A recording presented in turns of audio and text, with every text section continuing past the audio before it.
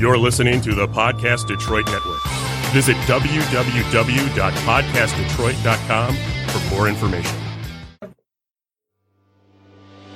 Welcome to Real People, Real Hope, a podcast from Wellspring Lutheran Services, a Michigan nonprofit that serves people of all ages. Your hosts are Dave Game and Sean DeFore. We've spent our careers working alongside children, families, and seniors who are in need of hope.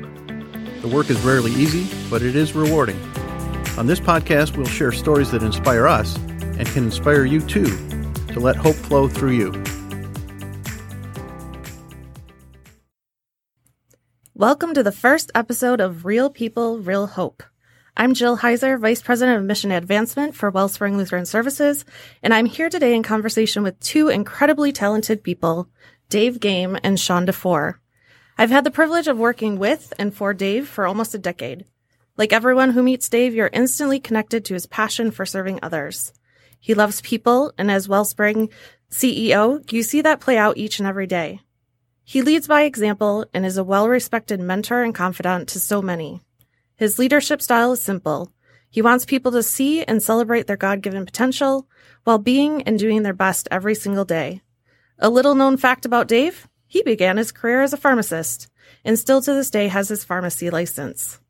I'm also pleased to introduce you to Sean DeFore, Wellspring's Senior Vice President and Chief Operating Officer. If you're in the field of human services, you probably know about Sean's transformational work. Whether he's testifying in front of legislators, building new programs, or rolling up his sleeves to work alongside his teams, Sean's love and passion for those in need of hope is something we celebrate every day. We are so grateful to have him with us. Today, you're in for a real treat. Not only will you be hearing from Dave and Sean, but you'll be also hearing from their better halves, their wives, Elaine Game and Lori DeFore.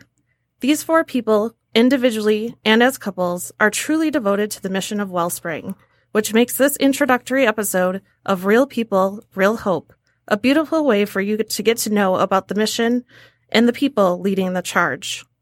So let's begin. Dave, let's talk about your deep, lifelong faith that guides you as a leader.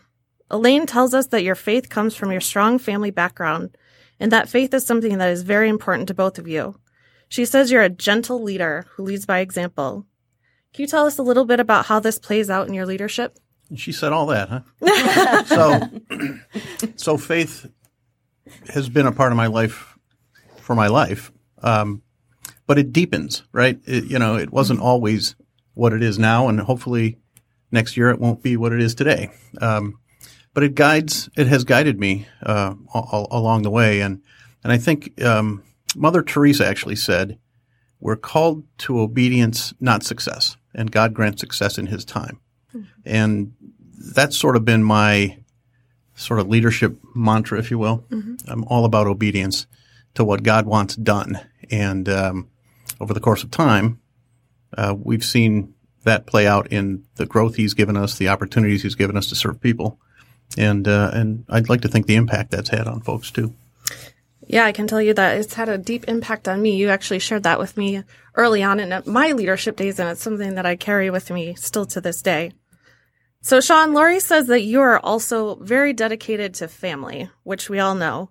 And you have three daughters, three beautiful daughters, I might add. And creating kind of a safe and loving environment is something that is at the core of you as both a husband and a father. So can you tell us a little bit about how that shapes your leadership? Sure. So, first of all, having three daughters is a huge challenge and a huge joy. And for me, I think two things come through in how I try to support my family and how that's reflected in my work. One is I think about how circumstances can change for anybody, any moment. So as much as I've been very blessed and fortunate to have a lot of stability and a great wife and, a pretty good life, that could change in an instant. And I want to know that if we fall on hard times or if something happens, that there's a system out there that will help my kids get what they need to be able to get back on their feet, because that can happen to anyone at any moment. And I think the second is just knowing how important having stability and love and support is to kids. And it's easier to, what's the saying? It's easier to raise strong children than to fix broken adults. So I feel like what I'm endeavoring to give my kids, every kid deserves, and I want to make sure that they get that. Yeah. And as kids, you both had pretty strong people in your life. When we talked to Lori and Elaine, both of them had talked about how your grandparents played such an influential part in your life. So, Dave, I know that you went to your grandparents' home after school a lot because both of your parents worked. And Sean, I know that you had an opportunity to spend some time with your grandparents while you lived in Trinidad. So can you talk about kind of not only from a family aspect what that meant, but how it's influenced kind of the work that you do in your leadership?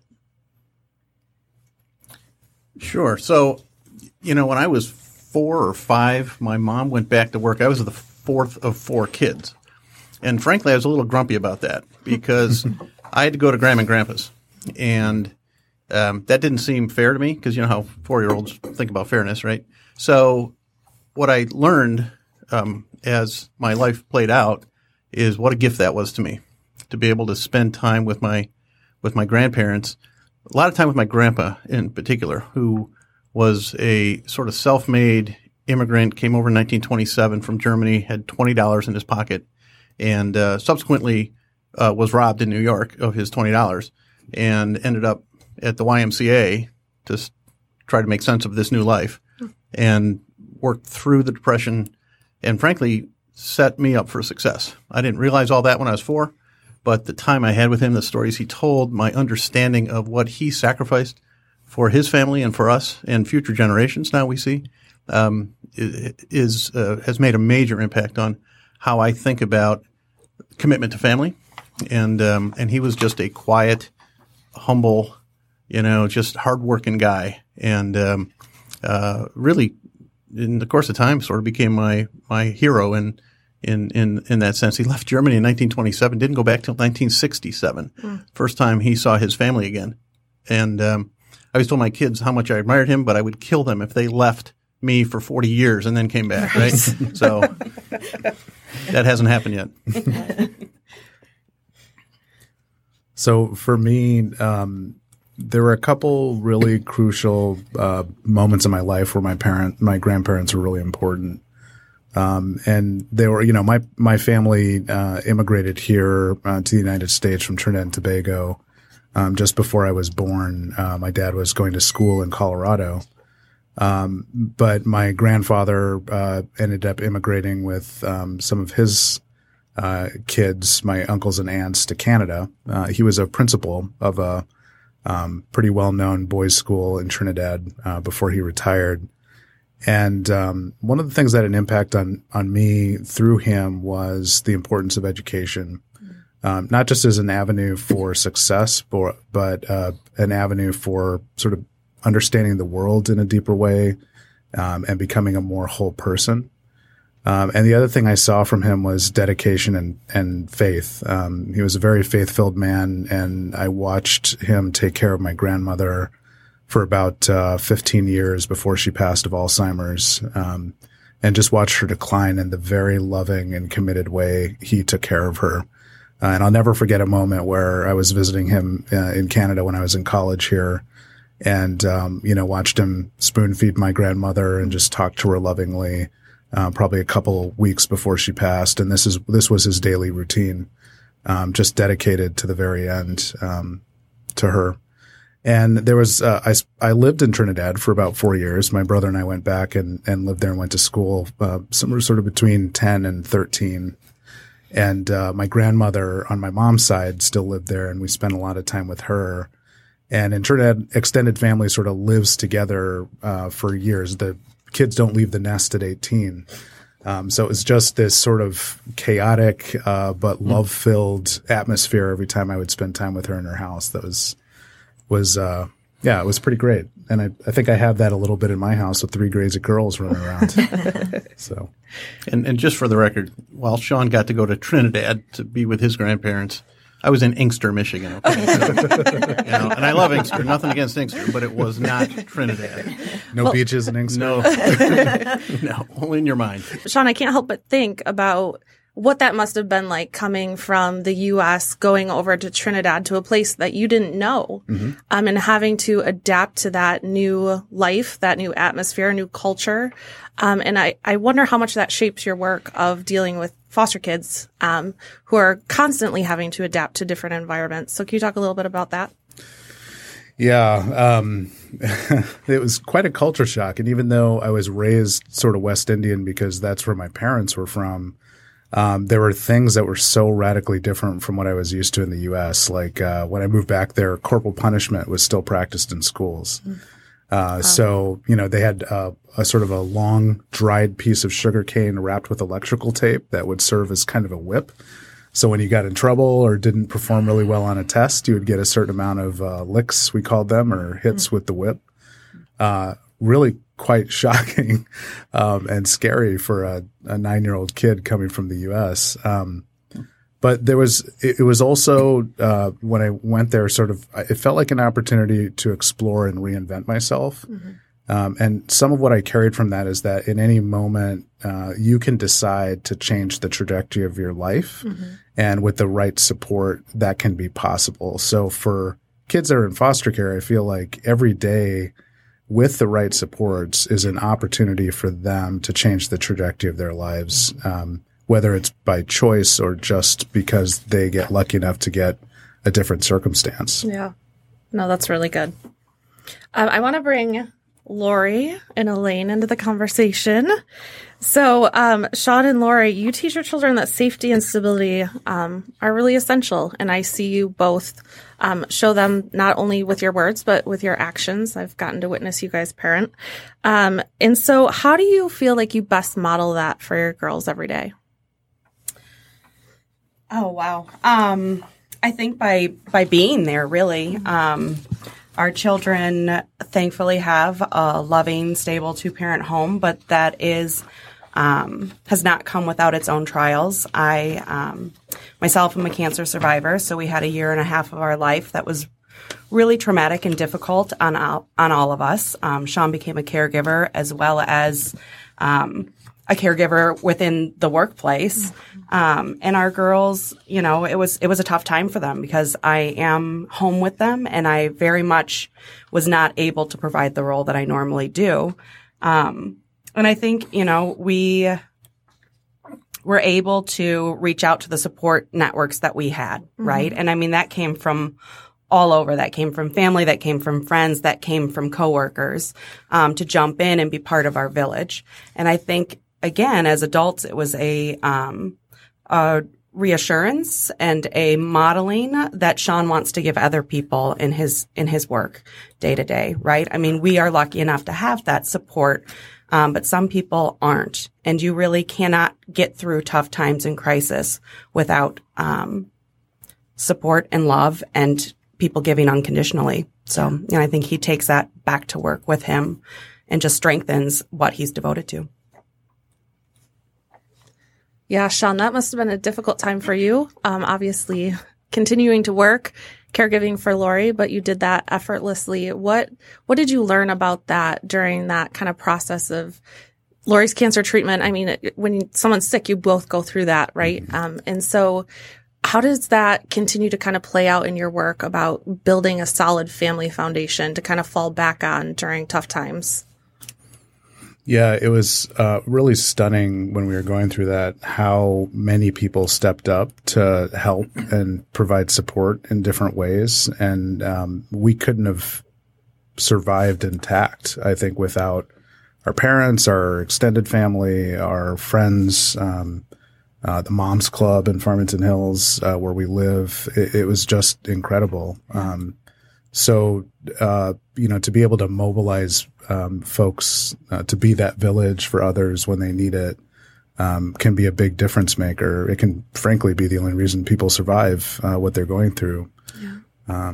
So I think that's part of it. And also, I gained a new appreciation for people who are going through sort of a chronic illness or in the caregiver role and how difficult and exhausting that can be. So like thinking about our work with seniors, I really have a heart for families that are taking care of an elderly parent.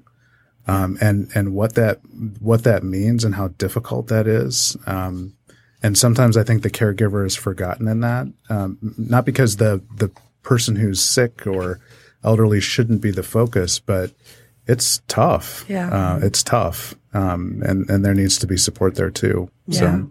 definitely. That's really good. And it actually segues perfectly into what I wanted to ask Dave and Elaine, because when we talk about caregivers, you can't think of more selfless and brave caregivers than foster parents. And one thing that people don't know about Dave and Elaine, well, a lot of people know, but more people are about to know, is that they chose to become foster parents. They have 3 biological kids that all had left the nest, flew away from the nest. And as soon as they had left, Dave and Elaine made the decision to become foster parents, which really changed the trajectory of your life. So can you talk a little bit about that and what that experience was like to make that decision together, and how that really changed your life? Elaine, let's start with you. Okay. It was a process, a lot of discussion, a lot of talk. But as you said, we had other kids and they had left. We had one that was still home in high school. But we had some open bedrooms and our hearts were open, and we thought this was now the time for us to kind of find out what foster care was all about and go through the training and receive a foster child that we love a lot. Yeah. And, it's not that's not a spontaneous decision, right? Right. Mm-hmm. So we had talked about it for years off and on as a couple when the kids were little even, and knew that we just needed to revisit it from time to time to see when the time might be right for us. And actually we were taking a walk in the park one evening and looking ahead. Rachel at that time was a sophomore in high school, and we were sort of looking ahead to say, okay, we're going to be empty nesters soon in a sense. So I said to Elaine, what do you think's next for us? And sort of stopped me in my tracks. She said, I think it's time for us to foster. Mm-hmm. And so that was pretty clear communication. Even I got that. But it wasn't a new conversation. And we talked about that and learned about it. And there you have it. Yeah. So, Dave, at the time that we were looking to become Wellspring, you had a lot of experience in the senior service world. And I remember when you were going around and talking to child and family staff, and you were saying, I'm learning a lot about the child welfare system and what that means, but I do have a lot of skin in the game, being a foster and adopt dad. So how do you think that shaped your work, just going through that process and knowing what that's like at such an intimate level? Well, we've seen the process from the ground up, right? I mean, when we got into the conversation and began to move into the training and the readiness, there was no conversation about my senior work expanding into child welfare and other programs. It was just something we were doing as a family and as a couple. So that exposed us to all the good, the bad, and the ugly of how these systems work. Before now, I've spent 8 years sort of learning and growing and becoming part of the professional work of child welfare, but grounded in the notion that these are just kids, and all they need is a break. And they've had trauma in their lives. They've had challenges in their lives by adults that have let them down, and what they need is someone to come alongside them and love them and give them the sort of stuff Lori and Sean just talked about that some of us take for granted in our families, but many, many people have never experienced. Right. And to see our family, frankly, a comfortable middle-class family, to see that through the eyes of a child who's been through really 10 years of a very different life experience, not far from our community, was eye-opening. Yeah. I remember she came to us in early December, and so Christmas was right around the corner. We don't tend to have extravagant Christmases. We're not, we have nice Christmases, and yet for the first time through her eyes, we felt like gluttons. Mm-hmm. We just felt like gluttons and realized how much more we have than we thought we had. Mm-hmm. And so there's just, life lesson after life lesson. She's sort of my muse, right? She's still teaching us a lot of things in life. Yeah. Elaine, so one of the things that we hear a lot is people who are considering becoming foster parents say, I could never do that. That's so difficult. Even when they have biological children, just thinking that it's parenting differently. Is there anything that you would want to say about that or encourage people to think about as they're considering being foster parents? Sure. We had a lot of questions too. And, you go through the training process, you get a lot of those questions answered. And even with raising your own biological children, each one you have to do something a little different on. So really it's no different than when you get a foster child in.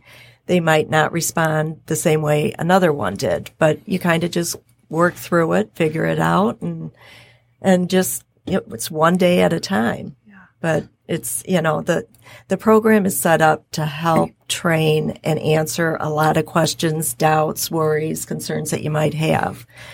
But it's a wonderful thing to go through. It was such a blessing for us. And still is. It still is, yeah. Yeah, but, raising kids is risky business no matter where they come from, right? And sort of just for the record, this is sort of my little thing. All kids are biological. Right. Mm-hmm. Some come from us. Mm-hmm. Some come from some other place. And so I always sort of my radar goes up when I hear, well, you have biological children and then you have other children, right? Now, they're all biological. They're all God's children. And in this case, to talk about a child that has integrated seamlessly into a family, this would be that story. And it's been we've said many, many times, we have received more than we've given. And when you talk to foster families, they tend to say the same thing. But let's face it, it's risky business raising kids. And when you have kids coming through the system, if you will, they have different challenges. But, it was funny because when we stepped out and started to tell people we were thinking of doing this, we were taking the training, sort of in the circles we run, everybody seemed to feel the need to tell us the biggest horror story they ever had. Yes. Oh, yes. My second cousin twice removed did that, and the kid, tried to burn the cat and tried to, break the house down. But everything that would be shared with us, frankly, I could point to families we knew in our community who had children of their own who had challenges similar. So it has nothing to do with really, it's just, it's what it's about when you're raising kids. And when you're trained and you sort of know what to expect and can adjust, it works out. Mm-hmm. Yeah. Well, I can tell you guys have done a beautiful job. Rebecca has taught us all a lot of life lessons, and she's now at college, right? Yes. She better be. Yeah, she better be. We should probably call and check, right? Yeah, she should be in class. Yeah. Well, Fridays are sleep-in days, so she's probably comatose at the moment. Well, if there's one thing I appreciate about these four people, is their sense of humor. And we found that out when we had a little time to talk with Elaine and Lori ahead of time about some of the maybe anecdotes of relationships. So we're going to give you a little inside look at these two couples. So when we talked to Lori ahead of time, one of the things that we love about Lori is her sense of humor. And she told us a little story about how both she and Sean would dress alike. And still kind of do. I mean, they both have black on today. They both have jeans. Yeah. Jill's birthday might have been recently, and we went to dinner. I don't know if you realized we showed up in olive green together again. We did. Which is actually the color we were wearing when we met 20-some years ago. Mm-hmm. But yes, we do have that. We don't plan it out. We don't consult each other, but every time we step out of our bedroom and look at each other, we're like, oh, great, we're dressed alike again. But I hear that you might be a little bit more creative when it comes to a few things. Okay. I might be a little more creative in most things in life, but yes. I am an artist, so I usually have way cooler socks than Sean. I try. Absolutely. I try. I gave him actually this year for his birthday. He wanted some new shoes, and I gave him a box of socks to go with it, too. All crazy, cool patterns, and they still sit in the drawer. Yeah, Sean, what color socks do you have on today, just so that our listeners can see how boring it They're is? gray, just solid gray. Okay. Just wanted to make sure. But if any of you have seen Lori and Sean, they both look like they jumped off the cover of GQ. Well, so you both that might be going a little far. But it's funny how when we first started realizing we were dressing alike all the time, we would try to change so we didn't look so dorky like a couple that's wearing matching clothes. And now we just sort of accept We're it. like, whatever. Okay, It is what it look, we is. matched today. Right. Yeah. Well, do you lay out your clothes ahead of time, or is No, this never, just okay? never. All right. Well, maybe we should start doing that just to check the night before to make sure you guys probably a good idea. right.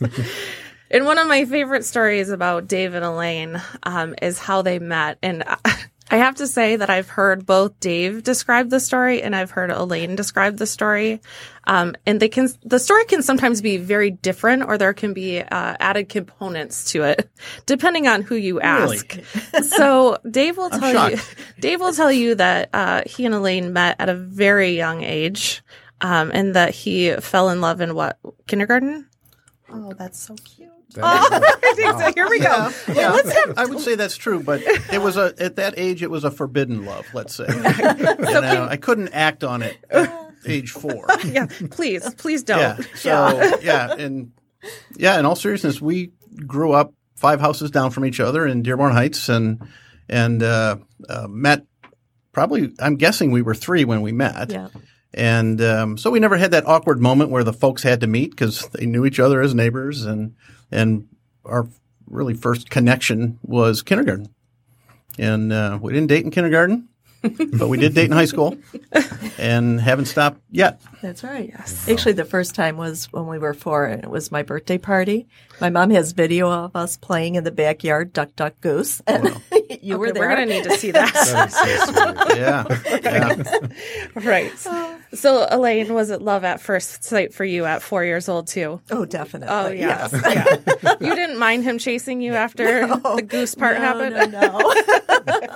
I love it. It's been fun to watch you guys serve together, just because of the way you complement each other, and you really do serve together, which is really special. And that's one thing about the 4 of you that I have come to love and appreciate is that Dave and Sean might be the people that work at Wellspring, but it takes an entire family to serve a mission. And I have watched Lori and Elaine selflessly and effortlessly serve alongside Sean and Dave for a lot of years, and have great impact on our work. So because you serve together, why is this mission so important to the 2 of you? Lori, let's start with you.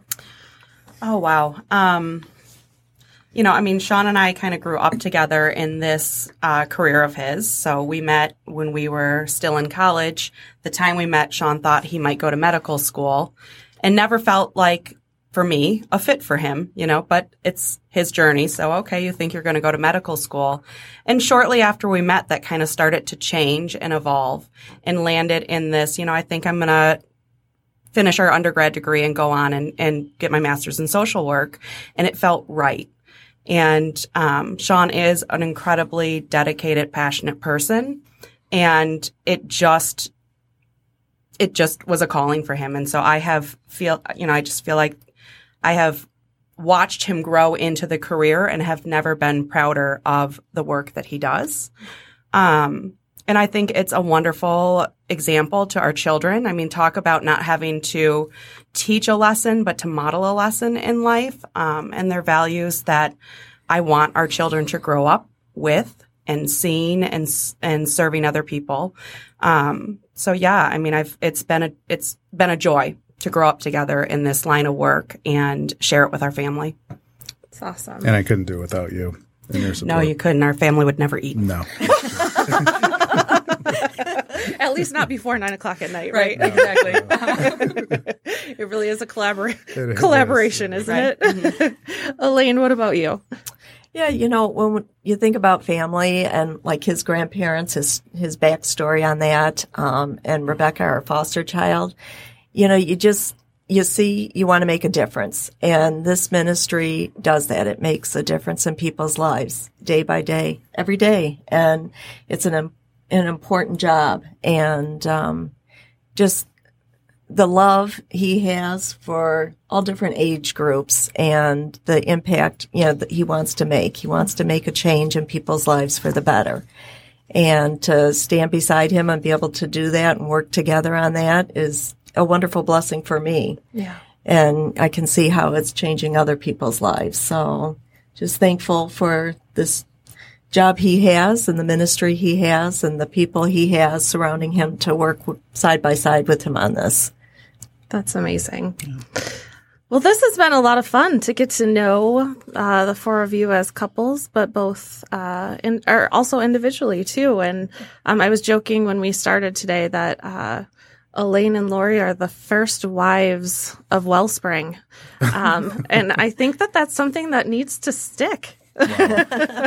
Dave and Sean, you better live up to that. Yeah. You know, feels like a lot of pressure. I don't know. But one thing that I know for certain, because you do serve together, that this isn't the end of hearing from the four of you. And one of the greatest things is that we get to see you at events and out in the public and just supporting this mission together. So thank you all for being with us today and just sharing your hearts and your passion for this work. I know that I have been touched by your leadership and by the support of Elaine and Lori and their hearts and passion, and I hope you all have too. So thank you so much for sharing your vision and yourselves here today, and I am happy to say that this was our first episode of Real People, Real Hope, and I cannot wait for the next episode, and I hope you can either. Thanks for listening to Real People, Real Hope, the Wellspring Lutheran Services podcast. If you've been inspired by the stories you heard today, share this podcast with someone you know, someone who could use real hope in their own life.